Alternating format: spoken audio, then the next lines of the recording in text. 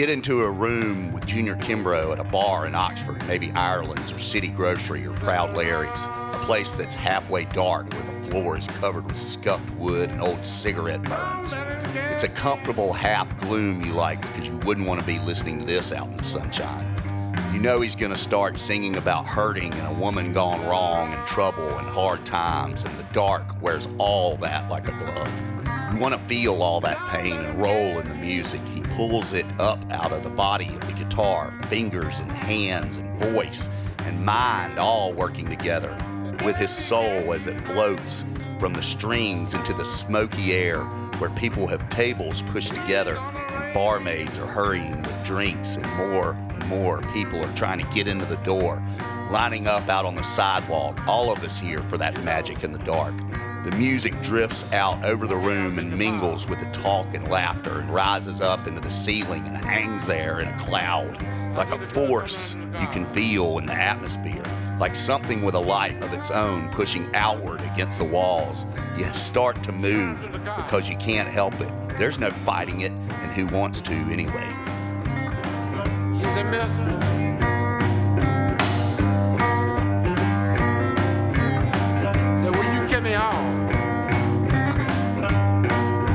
You wonder where it comes from, this power, and you figure North Mississippi and rivers full of catfish, a hoe in your hand all day, and some cotton patch for $4, dead dogs in the road, and summertime roasting the land. Pictures of it by Eggleston, words of it by Faulkner. The hard mornings of frost when hogs are butchered and children scream with laughter. Little enclaves of music and dim lights and cold bottles of beer and electric strokes of guitarists choking down the necks with fingers greased by skill.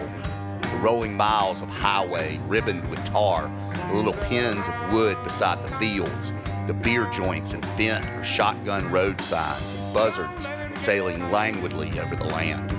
Smashed possums and petrified rabbits and crushed snakes and alligator snapper walking across the road seeking water, hard work, and the taste of a drink of whiskey in the evening, a small plot of tomatoes and okra and beans and peas, the warm flat back of your woman pressed against you in your sleep.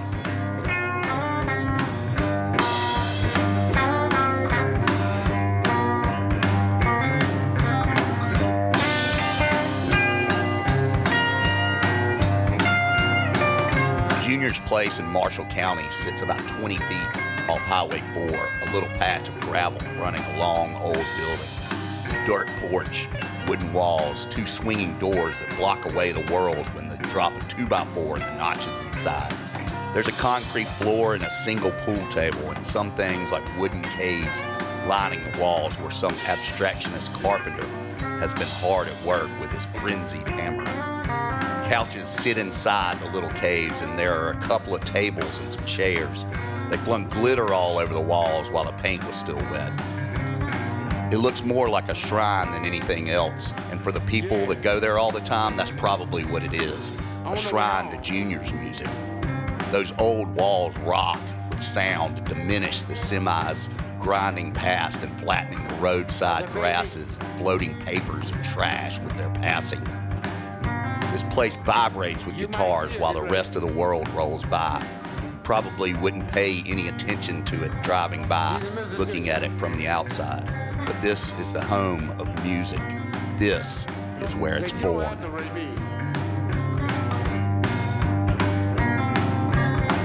'Cause I love you.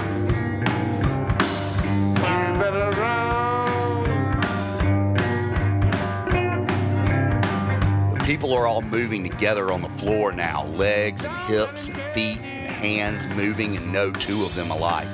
Everybody doing what the music makes them feel. A big packed herd. The music grows and becomes more intricate and gains power and weight until it's screaming to be let out of the room and onto the sidewalk and up the street. It's gathering centrifugal force. In the dark, any trouble you have can fade while you just listen to the music and move your feet, knowing it'll take the hurt away, cure whatever ails you. Tomorrow ain't come yet.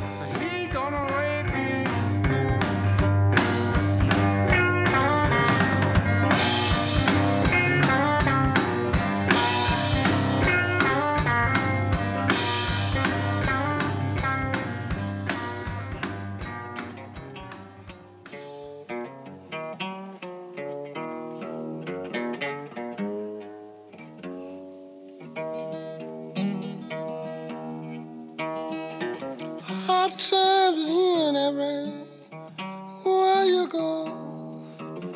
Times are harder than ever been before. Welcome, everyone, to the Killing Floor Music Podcast. I'm Adam Smith, and I've been documenting the music and landscape of the Deep South for over 20 years now. Each show, I plan to take you on a journey and share the experiences that I experienced, while photographing blues legends such as R.L. Burnside and Junior Kimbrough to rock and roll legends and maybe a little country sprinkled in as well. Whether it be through my personal accounts or through the in-depth interviews with the musicians and artists themselves.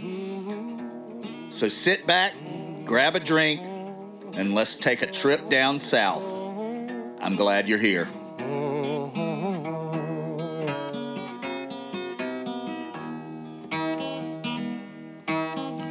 People, if I ever can get up off of this old heart-killing floor, Lord, I'll never get out this low no more.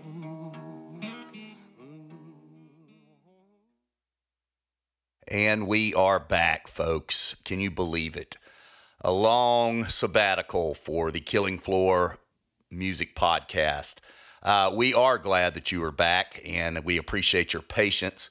We are rather a small team here, and we enjoy what you're doing because we have heard great things and people asking us when the next podcast is coming out. And, well, here you go.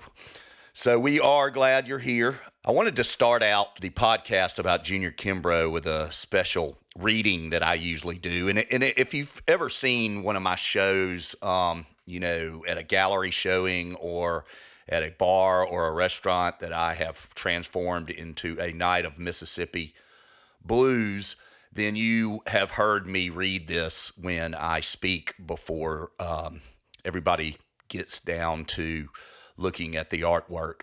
It's a piece that is very near and dear to me. It is some liner notes that were written for Junior Kimbrough on the Sad Days and Lonely Nights album that Fat Possum put out. And it was written by an amazing Southern author, Larry Brown, who passed away years back.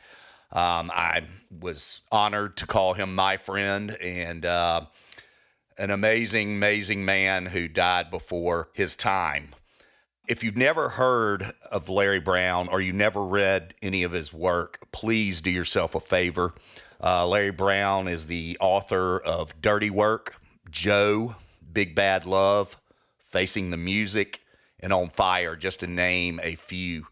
I'm serious, folks. Do yourself a favor. If you liked that piece that I read from the liner notes, go read some of his work. It will floor you. Okay, folks, we here at the Killing Floor need you to go to the Apple platform and give us 5 stars. And if you got a friend who you think that would enjoy or benefit from listening to these podcasts, please give them a shout and give them the info to look us up. You should be able to find this podcast on all the major platforms.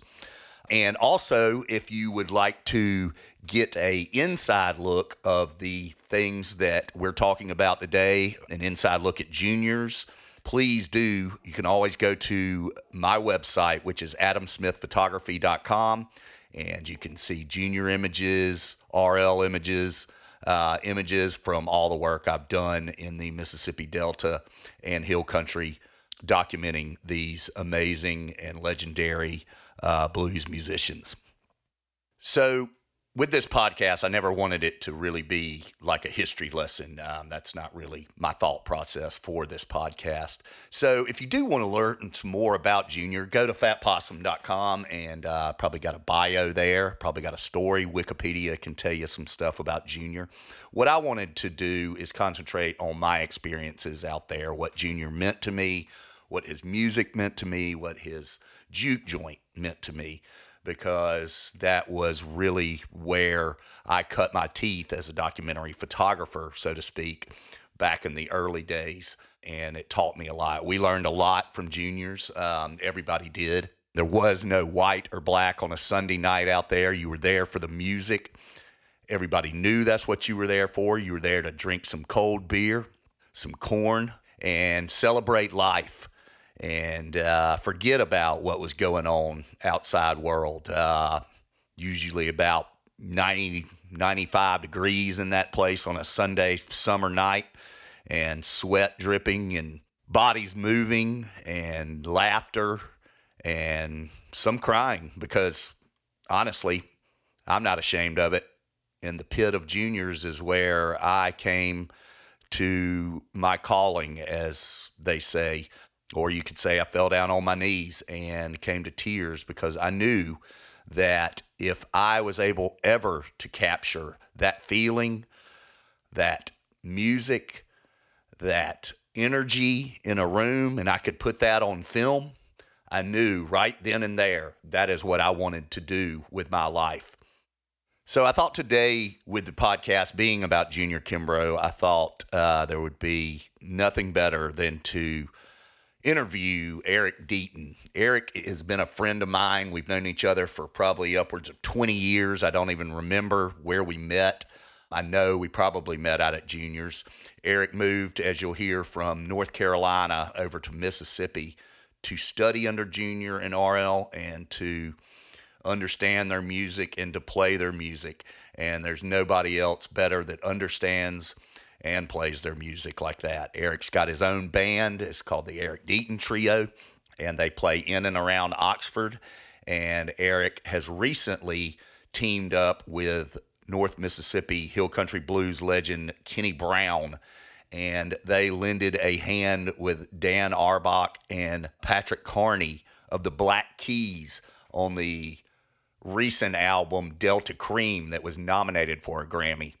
So Eric is cut his teeth in the right places, has played with the right people, and so I thought it could not be more important to talk to someone like Eric. So let's just jump into this. Here we go, folks.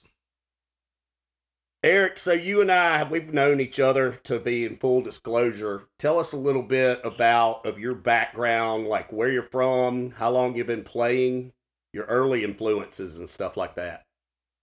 Well, I grew up in the Raleigh, North Carolina area, a little town called Garner, just south of Raleigh. And I got my first guitar when I was 13, and very early on was into, what's typically called classic rock now.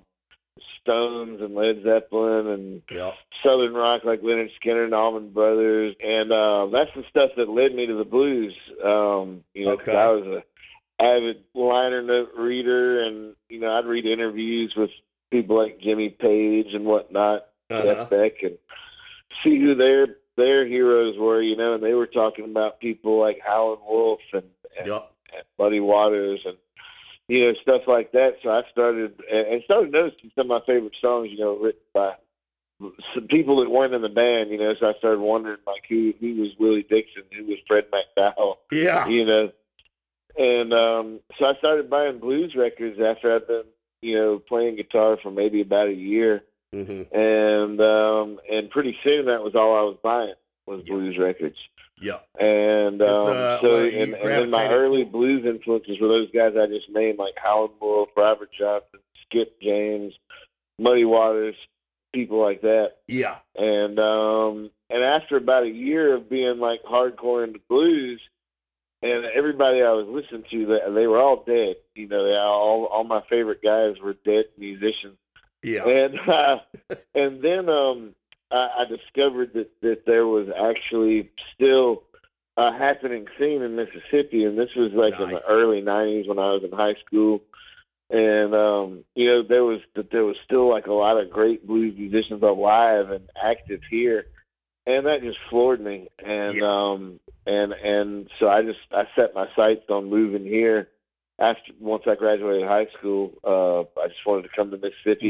What year did you move to Mississippi? And was that straight kind of where you're living now in Oxford, or did you move first somewhere? Yeah, so what the really like pivotal moment for me was I saw a documentary came on PBS when I was 15. It was called "The Land Where the Blues Began." It was an Alan Lomax documentary. Oh yeah. Yeah, it's such a great film, and for the first time, I saw and heard R.L. Burnside. I saw, he's on it. I saw the fife and drum bands for the first time. Yep. Otha Turner and Napoleon Strickland. Yep. I saw Jack Owens and Bud Spires and now Lonnie Napoleon. Napoleon just, was kind of before Otha, right? He was.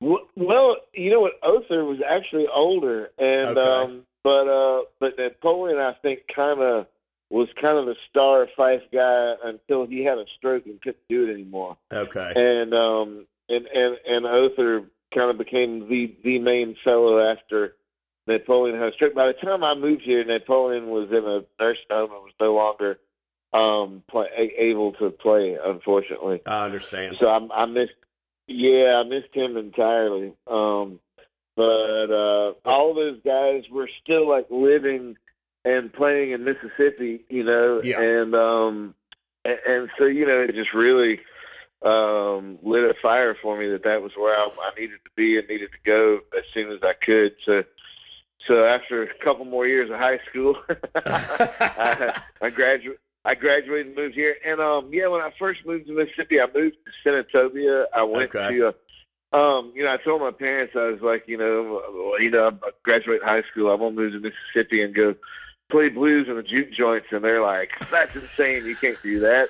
And so we kind of like struck a bargain. They were like, "Well, why don't you go to school, you know, in Mississippi, and then you can go, you know, entertain your crazy notions on the weekends." Yeah, I didn't know that this was what I was going to dive into when I got to Ole Miss. I was like, I don't want to do this. I'm majoring in management. They don't have a photography major here. I don't need this anymore. My mom was like, please just graduate. Right. Yeah. Exactly. And so I made a couple trips here with my dad when I was in high school. We came down. They were combination juke joint and blues festival trips with looking at schools in Mississippi. And so I looked at a number of schools, including Ole Miss. But ultimately, by the time we were making trips down here, I had zeroed in on the hill country. And, you know, Junior Kimbrough and R.L. Burnside were just my absolute, you know, I thought they were the best. I still do. And so for me, it all just boiled down to, okay, which school is the closest to Junior Juke Joint? Yeah. Well, that was Northwest Community College in Senatobia. Nice. And so when I moved here, the first 2 years I lived in Mississippi, better part of 2 years, I was in Senatobia going to Northwest and going to juniors every Sunday night. Nice. And after Northwest, I didn't finish school, but I gravitated towards Oxford just because it was a happening town and had a great music scene. And you know, so this was where once I got done with Northwest, I moved to Oxford and have lived here most of the years. So that was probably about the time I came through there. So I came through there. I think I was there in '93. That's about when you came, right? 94 was when I moved here. Cool. Yep. So when you moved here, you knew who you wanted to play with. You didn't know any of these people, like I didn't know them when I moved here. But you revered it. You loved it. You knew. I mean, it moved you when you heard their music. How did you go about kind of moving in? And when I say that, the reason what I think you and I share, and a lot of those people share, is once we did, you know, kind of get in that group, it's almost like a fucking family, dude. I feel. Yeah. Oh, yeah. I mean, it's, you know, they know you know them. We're both have mutual respect for each other. It is a special group to where it's almost like a little family, and you kind of know who's in that family. Yeah, that's right. That's right. I mean, because we've all been around each other. Yeah. You know, we all bumped into each other and rubbed shoulders and hung out and drank moonshine together and exactly. Whatnot. So, yeah, I mean, because I know I've known you since, I'd say at least 90, probably 6 or so. Okay. And I feel like somewhere in there, I can't remember exactly where we first met. Yeah, and, I can't either. Yeah, but I just know it was somewhere in those mid '90s years. Yep. When juniors was still jumping, and you were out there taking pictures. So how did you, going back to my original question, how did you kind of get into that scene where they were like, all right, this motherfucker can play and he loves our music? And I mean, because, it's not like everybody can just walk in off the street and start playing with these guys. That's right. So I'll tell you how it happened. Basically, so me and my dad, we made our first trip down here when I was 16. It was in that summer, like after my 10th grade year. And we tried to go we went to Clarksdale, went to a juke joint down there that was called Margaret's Blue Diamond Lounge, and saw the Wesley Jefferson Band. Saw Arthur D. Jones play on Beale Street at a club up there. Uh-huh. And we tried to go to juniors, but it was not open when we went there. Okay. And this was back when you probably remember this, back when that house was right next to juniors. I do. And that was where the Burnsides lived. Exactly. Right. Exactly. Yep. Well, but we had no idea. We didn't know that. No, I didn't either, actually. And the funny thing was, we went up. Me and my dad went up, knocked on the door, and nobody answered. And and so we just left. And so the very first trip I made to Mississippi, I did not get to go to juniors. Yeah. And we knew, actually, we found out after we got here that RL was not even here. He was on tour in Australia when we were here. So we wouldn't have caught up with him anyway. Uh-huh. So then the next thing happened. A couple months later, I'm back in North Carolina. Well, the Deep Blues movie came out, and there was a Deep Blues tour that happened, and the I don't know if it was the same musicians all over the country, but when it came to Carolina, the Deep Blues tour was RL playing solo, opening up for Roosevelt Booba Barnes. Wow. And yeah, it was so amazing. It was like, and for me, that was the first time I'd ever seen either one of them in person, and so that was just like still to this day the greatest show of my life was that. Yeah. And hair standing up on the back of your neck. Man, absolutely. It really did. Really did. And so me and my dad, we interviewed RL and Booba for the local Blues Society newsletter thing there in the Triangle. So I got to meet him, got to talk to him, and we were talking to RL and talking about trying to go to juniors and how we knocked on the door of the house, and he goes, "That's my house." And we're like, "What?" Oh man. We were like, holy shit, we knocked on RL's door and we had no idea that was his house. Oh yeah. That's hilarious. So RL goes, well, and I'm talking, he finds out that I play guitar, and everything. And so he says, well, next time you come to Mississippi, come visit me in my house. You know where I live now. Come visit me. And he said, and we'll jam. The thing about it is, like, a lot of people can say that, but like RL fucking meant it. He was like, I don't care. Come on over, dude. Yeah. Yeah, he meant it, man. And so that's exactly what we did. Next, I had like on spring break of that year, now we're talking my junior year of high school. Spring break, me and my dad came down to Mississippi again, looking at schools. We're going to juke joints. Well, we went to juniors, first juke we went to. Uh-huh. And then we went and knocked on the door at RL, just like he told us to. And there he was at home, and he goes, all right, well, he said, we're going to go over there and jam tonight, right? I was like, okay. So how nervous were you? Oh yeah, man, nervous, but excited. I mean, just everything. And so he got me up, and I sat in with him for 2 songs that playing night, bass or guitar. And I think, and they were both RLs. I've been kind of like doing my best to pick his stuff out on at home. Yeah. And so I kind of half-assed knew a couple of his tunes, and so we sat down and I played and he didn't even play. It was like I played the guitar, he sang, and Calvin Jackson was doing the drums. Oh wow! And Calvin was so that was my very first time at juniors. I was up there jamming with RL, and of course I got to meet Junior, and I met all of the younger Kimbroughs and Burnsides that were there. I met Calvin Jackson, Kent Kimbrough, Dwayne Burnside, Gary Burnside. Yeah.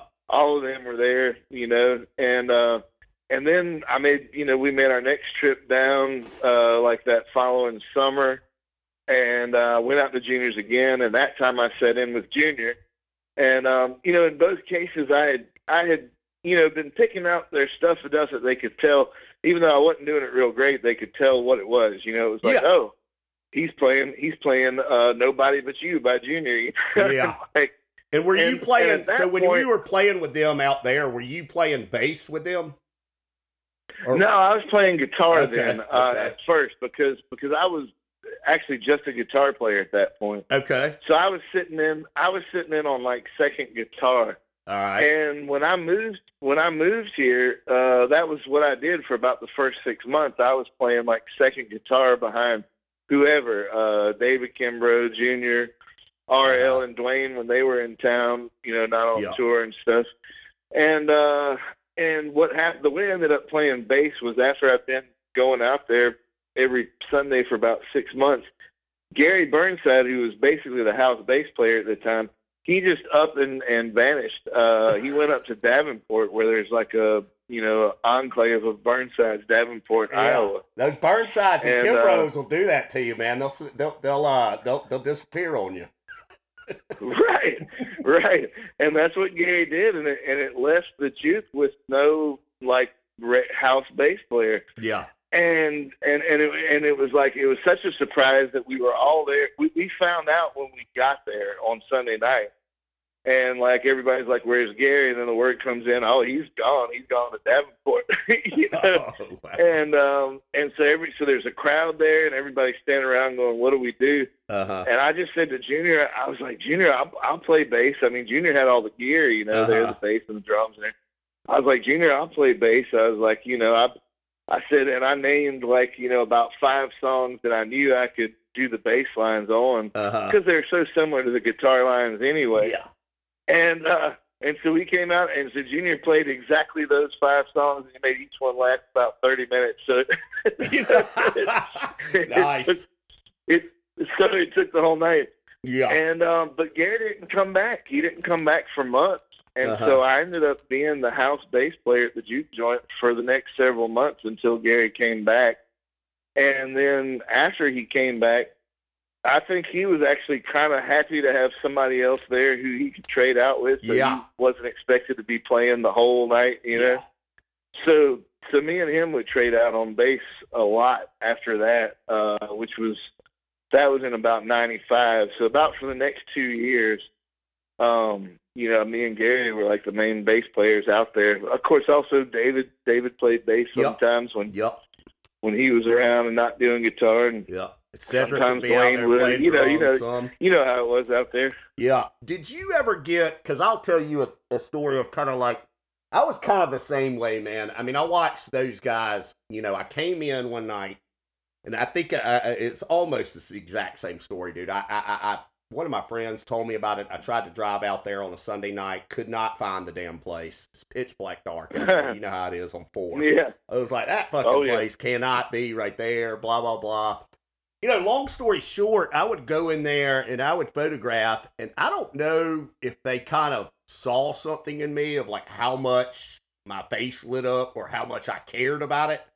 Because they never fucked with me about photographing or anything, but I also would see people that would come in and they'd be like, "Hey, it's $7,500 to photograph in here." Right. Right. And so I would be up in that pit, man, and I mean, I'm not embarrassed to say it, how I kind of figured out what I was going to do with my life.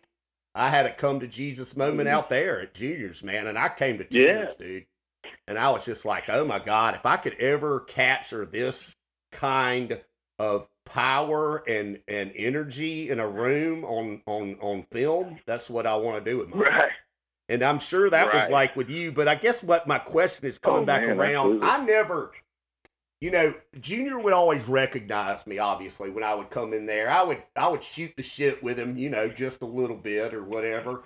But and then I ended up, Amos and I ended up doing some stuff for him after he had passed away. But I never felt like I wasn't on a one-on-one basis with him, first name basis. I don't think. But I mean, did you ever feel like you got pretty close to him by playing, or? I mean, we were definitely on a first name basis and all, but man, the thing, I was so young when I was doing all that. I was too. I was like between the ages of 18 and 21 when I was playing out there with Junior and RL and them. And I knew RL longer, obviously, because he lived a lot longer, lived a fair amount longer. Yeah. But I mean, but I kind of, more than anything, I wanted to not be obtrusive. I wanted to not be a nuisance. Exactly. And, now, if I had been older when I was doing that, I think I probably would have tried to get a lot more stories out of Junior and pick his brain about a lot more stuff. I'm the same way. I wanted to obviously show the respect, but I wanted to be a fly on the wall when I was out there, Right. And my main thing was just to play with him. And, exactly. And, So I mean, the effect that I got to know Junior musically extremely well. I mean, I could, I learned all the little hooks and weird things that he would do in his different songs, and it took a while to get all that stuff down because his music is very unusual, as you know. And, so for me, more than anything, it was about learning the music and being able to play it. And so, I didn't spend like much time hanging with Junior away from the juke joint. It was mostly at the juke joint, you know. So, but I did sometimes. I mean, I went to his apartment sometimes, and would meet him there mostly just to talk about if we had some gig coming up or something to do, Well, and but that was mostly it, and it's kind of the same with RL. I think the difference in age more than anything. And I just like I said, didn't want to be a nuisance to those guys. I just if they would have me around to play with them, that was the best thing in the world. Exactly, and that's kind of how I felt. Like if they would have me around documenting that kind of stuff, I just wanted to blend in, and you probably were closer to them than I was, but they did know my face, and when I would call and explain who I was, they knew who I was. So that always, that kind of comes back around to the family aspect of it, that they knew we were good people. It does. And I really got a lot closer to the younger guys because it was kind of easier to hang out with them in a way to me, So me and Gary and David and Kent, I mean, those guys I've been close with for decades now, ever since way back then, me and Gary used to hang out and ride around and, do all sorts of stuff. I bet. So give me one story, dude, and it doesn't matter, man. Give me your best story at Junior Kimbrough. Oh, best story. Wow. Man, wow. I'll put you on the spot there. I mean, it could be funny. It could be a great experience. What the single best story would be, but there's so many. So many, man. The one I already gave you is a pretty good one. That night where I first played bass with him, because that was a very pivotal. That's thing. Pretty good. Because after that, I became musically more important to the whole scene as a bass player, actually, because. There were so many guitar players already, but there weren't that many guys that were just playing bass, like Gary was about the only one. And so once that night was pretty important where, like Gary wasn't there and I told Junior, I was like, man, I'll play bass, And what he did, Kent didn't show up that night because he had already gotten wind that Gary was gone. And so he was like, well, if Gary ain't there ain't no show. Yeah. So Kent didn't even come out that night either. Yeah. And so who it was me and Robert Kimbrough. And Robert. At that time, Robert was he wasn't playing guitar or bass at all then. He was playing some drums a little bit. Okay. So what Junior ended up doing, Junior, he took me and Robert back in the bathroom of the juke joint, closed the door. He was like, because, the place is already packed full of people waiting for music, It was like a little bit of a tense situation, like, what and we all know what that bathroom looked like. Yeah, he took me and Robert back in the bathroom back there and shut the door. And he goes, all right, guys. He's like, if we go out there, you going to be able to stay with me? And me and Robert were just like, oh, yeah, we'll be able to stay with you. And that was when I told him, I named off about 5 of his tunes that I knew I could hang with on bass. I was like, All Night Long, Nobody But You, I'm in Love with You. I named a little handful of them. And like I say, he came back out and he did those exact 5 songs and made each one last about 30 minutes. Nice. And that was how we pulled off the show. But that was like passing the test, though. It was like, of course. After that, he trusted me with him on bass, and from that point on, I was his like second call guy after Gary in those last 2 years that he was active. Yeah. Gary would take all the good gigs that paid good, and he let me play the ones that didn't, that weren't paying much, but like house party and juke joint gigs and shit. But I was happy as a clam. I mean, it was for the experience, not what I was getting paid at that point in my life. Exactly. It was all about the experience and the apprenticeship I was getting. So no doubt. It was, it was incredible. And, honestly, for me, most of the nights at Juniors all kind of blend together. Yeah, they do, man. But, man, I'll tell you, just sitting in there in that pit where we all played at Juniors, just sitting there and holding that Junior groove, man, for God, dude. 20, 30 minutes at a time. You remember, you do those songs really long out of the juke joint. Yeah. It was just the most incredible thing. I mean, it's still to this day the musical highlight of my life. Yeah. Is playing with Junior at Juniors.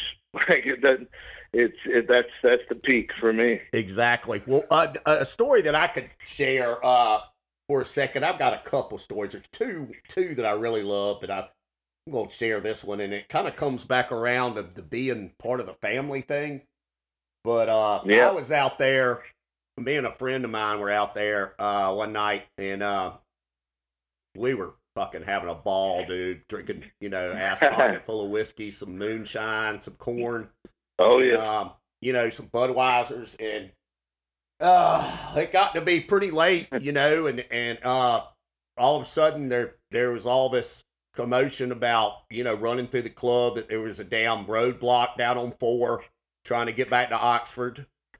And, I had been fucking partaking for a while. And I remember Cedric came up to me and he goes, Cedric was young as shit this time. So, I mean, I don't even know how much older I am with Cedric, but I knew him from going out there. We knew each other. I don't think I had even photographed him one-on-one by any means.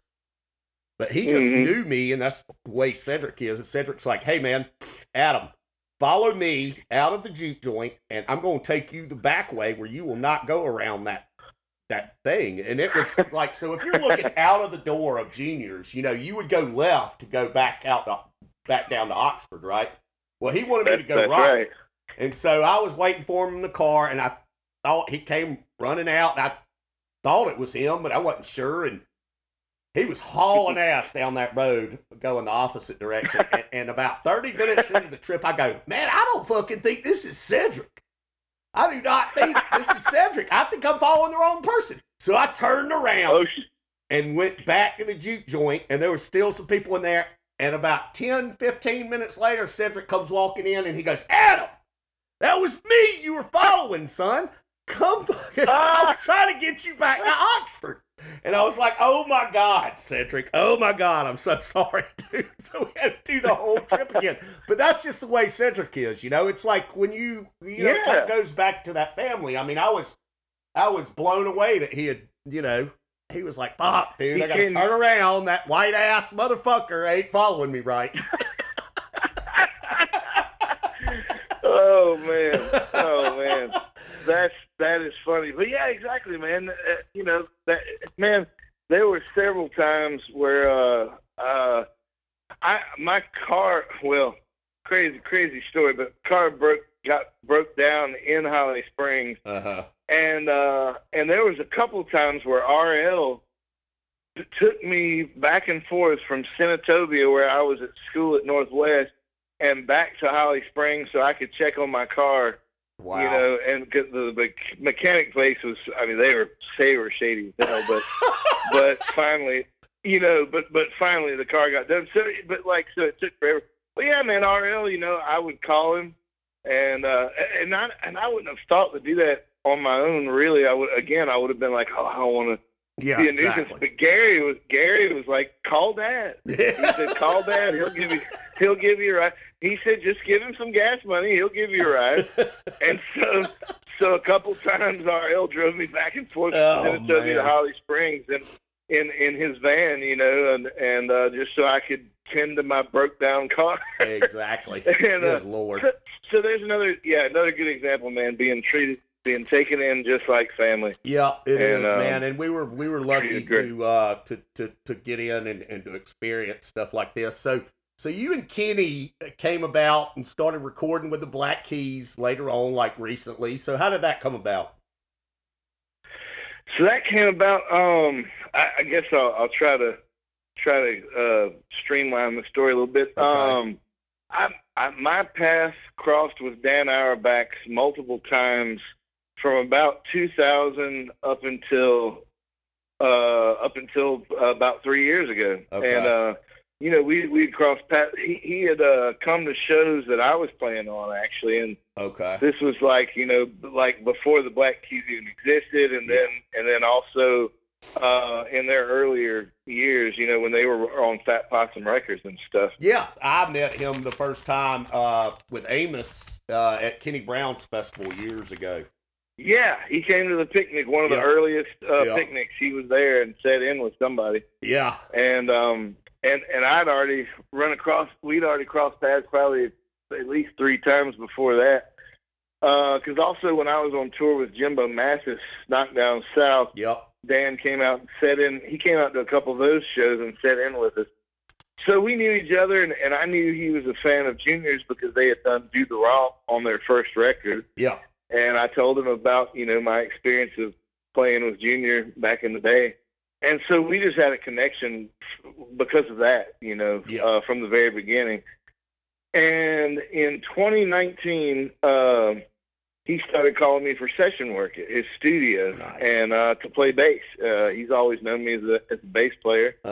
From, you know, whoever I was playing with Jimbo, I was playing bass, playing with the Fat Possum Caravan, I was playing bass, playing with Junior, I was playing bass. So he started calling me. I did played bass on that Jimmy Duck Holmes record that we did that year. Okay, yeah.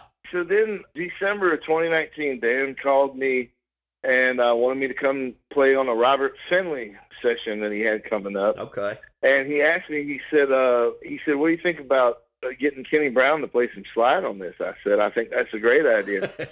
So I called up Kenny and told him that Dan was interested in having both of us on this Robert Finley session, and so Kenny was in.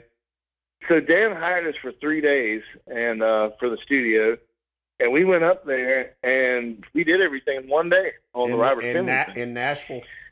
In Nashville at Easy Eye Sound, okay. Easy Eye Sound. So he's got his own. They got their own studio up there. Yeah, Dan has his own studio. Yeah, and Pat does too. But I think Pat's is in his house, whereas Dan's is.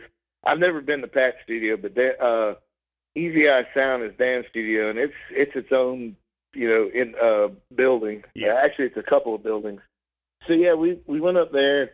We cut everything for the Robert Finley record in 1 day, but Dan had hired us for 3 days. So me and Kenny were kind of looking at each other, you know, going, you know, is he going to send us home? We were expecting to get 3 days work out of this. And at the end of that day, Dan says, man, you know, I've hired you guys for 2 more days. He said, well, y'all want to come back tomorrow? And he said, maybe I'll call Pat up and we could play some Junior Kimbrough stuff. So me and Kenny were like, sure. You know, it sounded good to us. Yeah. So we went back in the next day, and that was the first time I ever met Patrick Carney, was in the studio that day. Okay.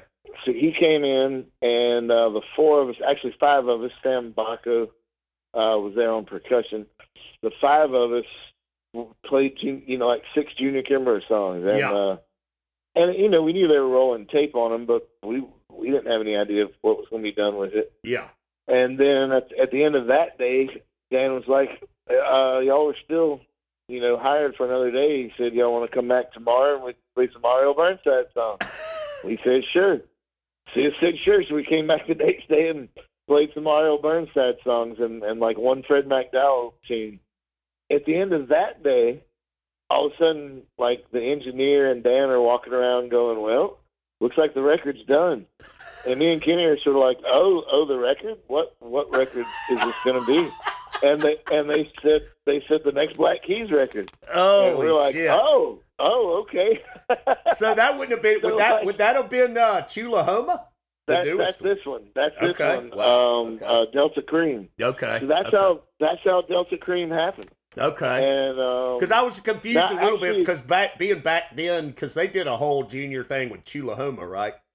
Yes, they did. Yeah. And the interesting thing, Dan actually called me a few times and was talking about getting me to play bass on that record way back then. Yeah. But I don't know why they changed their mind at some point, decided just to cut it as the two of them, since they were the Black Keys. And at that point, they weren't even like touring with other musicians playing with them or anything. They were strictly just doing the duo thing, So I ended up not being on the Chulahoma record, but that's how Delta Cream came back. Okay. Was them? Yeah, we didn't know we had no idea we were going to be playing on the Black Keys record at all. And like I said, even when we were recording it, nobody had said, "Hey, this might be the next Black Keys record." They were just like, "Let's just do this because y'all are here, and you can get paid for the time, and we'll roll tape." And so we knew it was being recorded, but we really didn't know until it was done. And then they're like, "Okay, looks like the record's finished." We're like, "Which record?" It kind of reminds me a little bit of the way the story I heard with I think Bobby Whitlock told me about like how fucking the Derek and the Dominoes sessions came out with Dwayne. They didn't even know, like when they brought Dwayne in on those sessions, they didn't even know that they were. Because have you ever heard those outtakes where it's like got 5 or 6 jams where it's just no words? It's Dwayne. No, I don't think I have heard that. Oh, it's pretty fucking amazing, dude. It's all the outtakes on the Layla sessions. But it just kind of reminds me of that same thing because they were warming up for the Layla sessions, and I hear that the story of that, it's almost like the engineer came in and hit fucking. They were like, "God damn, dude!" And they hit play and record, dude, while those guys were just warming up, and it became that side session. So tell me, Delta Cream. You did Delta Cream, you and Kenny did, and then it got nominated for a Grammy. So you and Kenny got flown to the Grammys. Give me a good story from that now. Man, that was I'll tell you. Even once I knew, and me and Kenny knew that we were going to be on the next Black Keys record. I can't speak for Kenny, but for myself, I just assumed the only way anybody would know we were on the record was if they read the fine print on the liner notes of the album. But Dan and Pat went out of their way. They made me and Kenny featured musicians on the record, nice. And which was such a cool thing for them to do. They didn't have to do that. No, they didn't. But it shows how much they respect y'all's work too.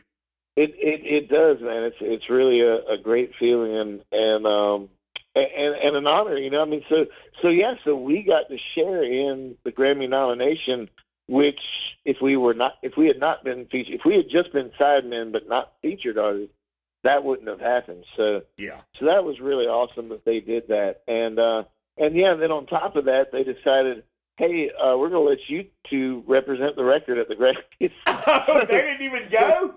No, they didn't even go. Dan and Pat didn't go. So they flew me and Kenny out to the Grammys to represent the record. Nice. And that was amazing, man. Sarah got to go? do the Grammy ceremony, and of course the record didn't win, but being nominated is an honor in itself. Oh yeah, so no doubt. It's pretty awesome experience. No doubt. All right, what you got? What you got coming up next? What's on the horizons? Last question.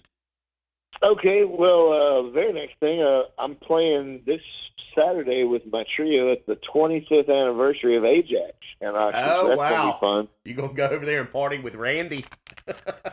Absolutely, that's gonna be fun. Amy Levere's playing too. Nice. Rocket 88's playing too. Laurie Sterrett's gonna be playing. It's gonna be fun. You keep that Jamie Posey boy in line now when Rocket 88 shows up, and Chaff. Okay. Right.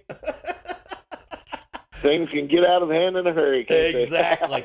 Well, Eric, I really appreciate you doing this, brother, and it's really good to catch up with you, and I'll let you go, but we got some really good stuff, and I can't wait for people to hear it. Kill it.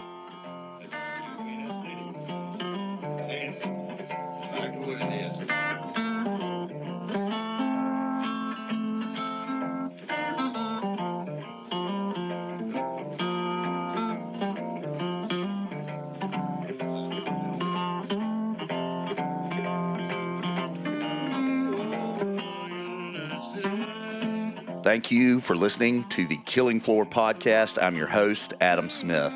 Thank you to our guest today, Mr. Eric Deaton. Thanks to Fat Possum Records.